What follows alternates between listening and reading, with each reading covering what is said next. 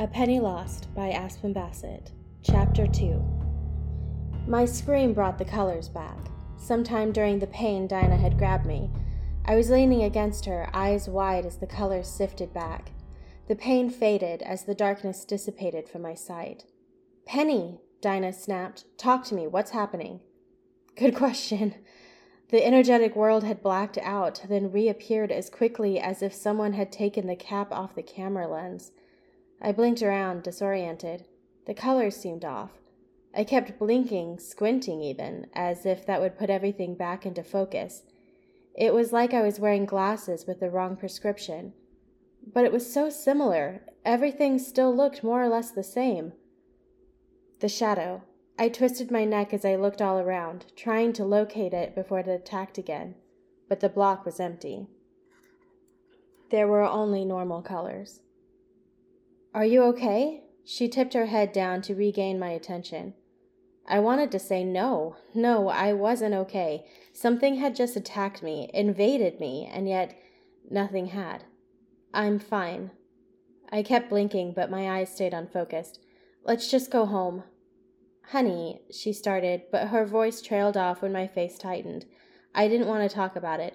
I didn't want to even think about it. It was nothing, a fluke. Dinah nodded and let go. She opened the door for me, and I stepped in. I could barely feel anything, as if my skin and I were still disconnected. My backpack tipped over as I shoved it to the floor. Notebooks and pencils spilling out. I watched it fall, but didn't move to correct it.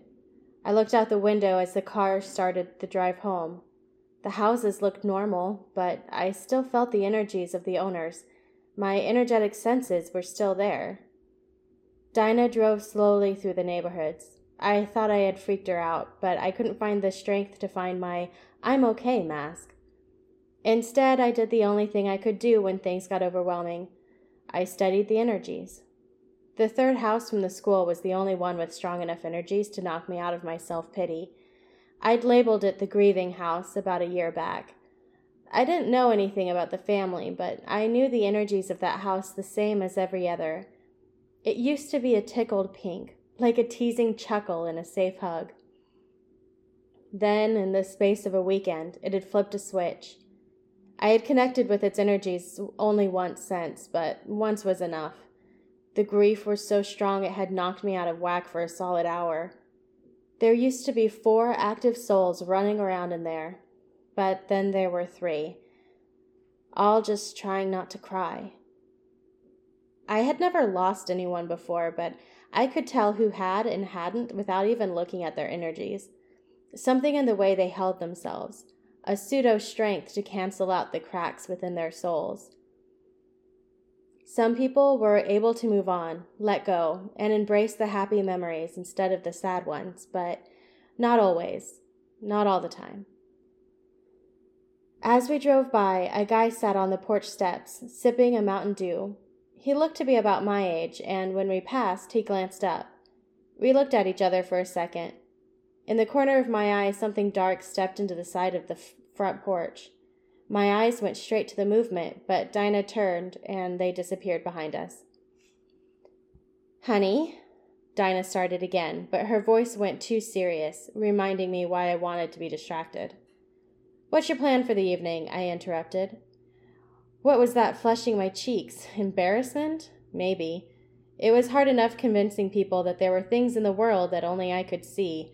It would be another to claim those things had attacked me. "A lot of homework," she said, playing along. "Have a history report I have to write about Shakespeare. Then I need to memorize some lines." She gasped and grabbed my knee. "Oh, you can help me." "No." I made a face. "I'd rather keep waiting for Mom to pick me up." "Oh, yeah, you owe me." She grinned. "I saved your butt picking you up today, being that sweet, wonderful sister that I always am." She fluttered her eyelashes at me in exaggerated emphasis. "I'm not falling for your guilt trip." I reached down and grabbed my backpack. As I stuffed my school supplies in, I chanced another look for Dad's tablet, but no luck. "Are you sure you're okay?" Dinah asked again. "You seem a bit off." "Yeah, I am," I answered, but wasn't quite sure which part I was most agreeing with. I don't know what happened, just some weird energy in the air. Energy? Like She fluttered her hand at my head. Your thingamajig? Yeah. So, what was it? Like a nightmare or something? That was the thing about my family. They never believed what I saw was real. They just thought I had a great imagination. Maybe, I allowed. Either way, could we just keep this between ourselves? I don't think Mom or Dad need to hear about what happened. Oh, no. Dinah kept her attention on the road, but her voice did the eye roll for her. I'm sure two loving parents wouldn't care to hear that their daughter screamed in pain today. I just don't want another psychiatrist telling me I'm seeing things, okay? I didn't mean for it to come out as harsh as it did, but it was the truth. Odds were I was technically insane, but the title didn't make the colors go away.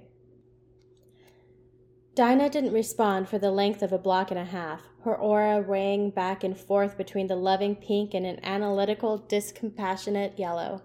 If I had to make a guess, she was trying to decide whether now was a good time to say I needed therapy, or if she should be supportive. I kept her aura in my peripheral vision, waiting to see which one won out. You know what you should do? She said finally. Her aura beamed like the sun. I held my breath, waiting for her to recommend her favorite of my past doctors. You could help me memorize my lines from As You Like It. It'll take your mind off things. I actually guffawed.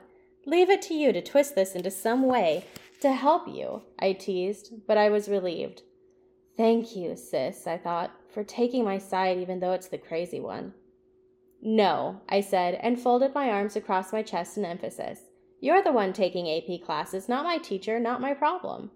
Please. She forced her voice to crack in false desperation, and I turned to see her lower lip sticking out as far as possible. I'm not asking you to write my paper, I just need help getting down my lines for this scene my group has to act out. Ugh, that sounds horrible, I teased. Shakespeare will only make me feel worse about my day. But doing a good deed to help those around you always makes everything sweeter. Dinah gave me her signature eyelash flutter. I really didn't have a choice in the matter. After all, she had driven out of her way to pick me up. You owe me, I sneered as I grabbed her homework from her bag. Okay.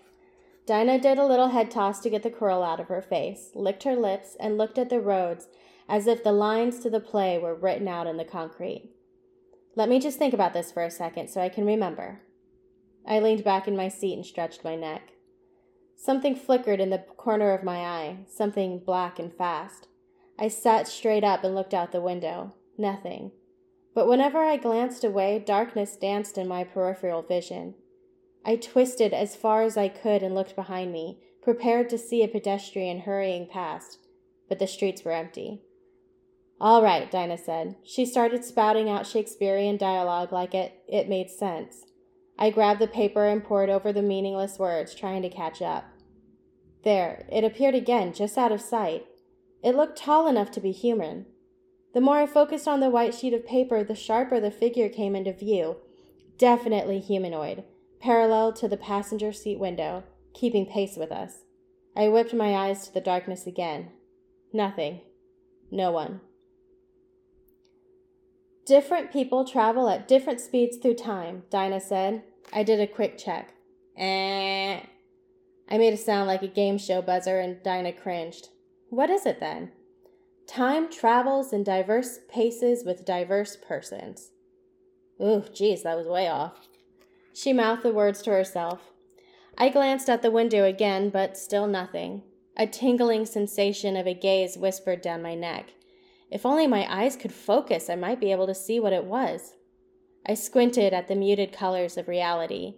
A headache grew from the effort and spiked down my neck when I tried to push through. Dang it! Whatever happened back at the school had better wear off soon. Time travels in diverse paces with diverse persons, Dinah continued. I'll tell you who time ambles withal, who time trots withal, who time gallops withal, and who he stands still withal. The car went silent. I still couldn't see anything unusual, unless it wasn't something in reality at all. Maybe it was an energy. One strong enough for me to see, even if just a little, without having to zero in on it. Your turn, Dinah said. I forced my lips together until I could squelch the frustration. I needed to see what lingered out there, but I couldn't focus like this. If only Dinah saw the world like I did, we wouldn't run into problems. I took a deep breath to stay calm and looked back at the paper. Okay, no, who says pretty? I snapped. I don't care how old this crap is. No one ever says, I prithee, who doth he trot withal? I quoted the line with our sarcastic British accent. Actually, there's a theory out that no one did. That's what made him so popular. The other writings from that time are more... She weighed her head back and forth as she searched for the right word. Understandable. And yet I still have to memorize this. Fine. I prithee, who doth he trot withal? Marry, he trots hard with... Dinah kept going, but I returned my attention to the darkness lurking on the other side of the car. I closed my eyes and let in all the colors around me. Dinah's studious blue aura as she worked to memorize her homework. The lavender-colored aura of an older man wrapped in a hammock, daydreaming his afternoon away. Then I noticed how the neighbor's dog didn't bark. Its energy twisted, tight and red, pure fight-or-flight reflexes. Everyone in town knew this dog. The little thing barked up a storm if you changed perfumes. What made it quiet now? Then, just as if a camera had refocused its lens, everything sharpened, and there it was, staring at me, this void, like a Hulk-shaped hole in a wall. Only the wall was reality and the other side was nothing but starless space. Dinah cleared her throat again. My eyes popped open, and just like that, the darkness disappeared. Who ambles time withal? I rushed the words out and reclosed my eyes. It was gone. Could that be the shadow that had attacked me? I searched for it, but to no avail, if it had even been there in the first place. I wish that I could say I was confident in what I saw in my mind, but that was the problem with seeing things no one else could. There was always the chance I was actually crazy. Dinah went silent again. Who doth he gallop withal? I quickly said, and closed my eyes one last time. One more check, just to make sure, because it couldn't be crazy. It couldn't just be all in my head, right? There. Not a humanoid figure, but a cloud of smoky nothingness over the sky. Just a little one, kind of the shape of a cloud Pooh Bear might actually ride to reach the honeybees. It wouldn't have seemed particularly menacing if it hadn't been for the way it felt, like the only reason I could sense it was because of the gap it created in the energies. Energy was everywhere, bouncing off each other in various vibrations, but that cloud stood perfectly still, like a bubble floating through water, spreading apart what was real to make room for the silence. It hovered for a moment before heading back into town, out of my range. I opened my eyes. The setting sun whispered its dissent through the window. Who stays it withal? I quoted on autopilot to keep Dinah occupied. Whenever I wanted to think about the world no one else saw, it was best to make them believe I wasn't thinking at all. I stared at the distance where the invisible cloud had disappeared, away from the setting sun. My stomach lurched, but I couldn't decide if it was in warning or in excitement, because I'd never felt this way before. I'd felt everything, by proxy if not from personal experience. Joy, loss, confusion, peace. I'd felt the memories of hundreds of kids as I walked past them in the hallways. I knew which kids felt loved at home and which ones were in desperate need of a hug. I knew when Mom felt guilty for missing my games or when she decided it was worth it to put food on the table. I knew when Dad truly missed us or was just obligated to treat us to dinner. When it came to emotions, energies, life, I had felt it all. Age 16 and nothing surprised me, but this was new. And it had taken one long look at me before heading the other direction, away from us.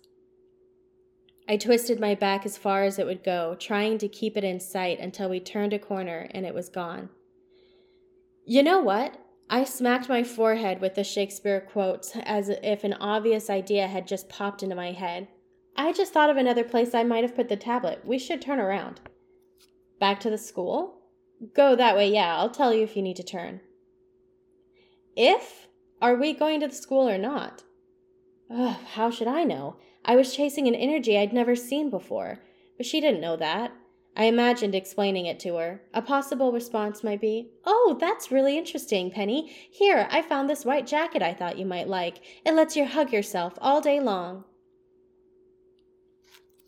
This isn't about the tablet, is it? Dinah asked. It's about your thing. Oh, for crying out loud, I groaned. Never mind. You know what? I just remembered I love marathon walking. You can just drop me off here and head home. Oh, sure. And then everyone will blame me when you disappear forever or turn up dead in some creek 10 years later. Wow.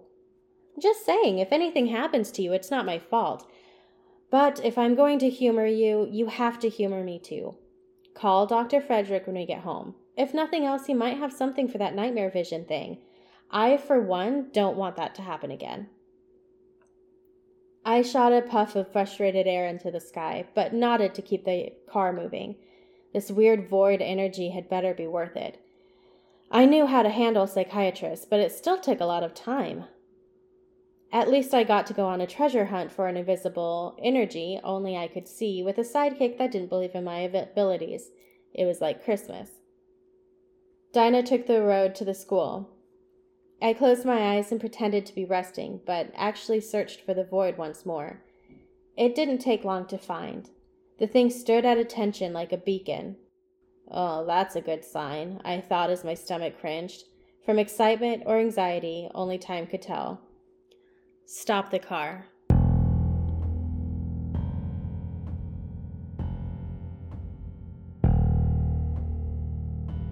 Thank you for listening to Penny Lost, written by Aspen Bassett. Follow this podcast for more updates as more chapters are released, or if you need to know what happens sooner, A Penny Lost is available on Amazon for $3.99. Happy holidays!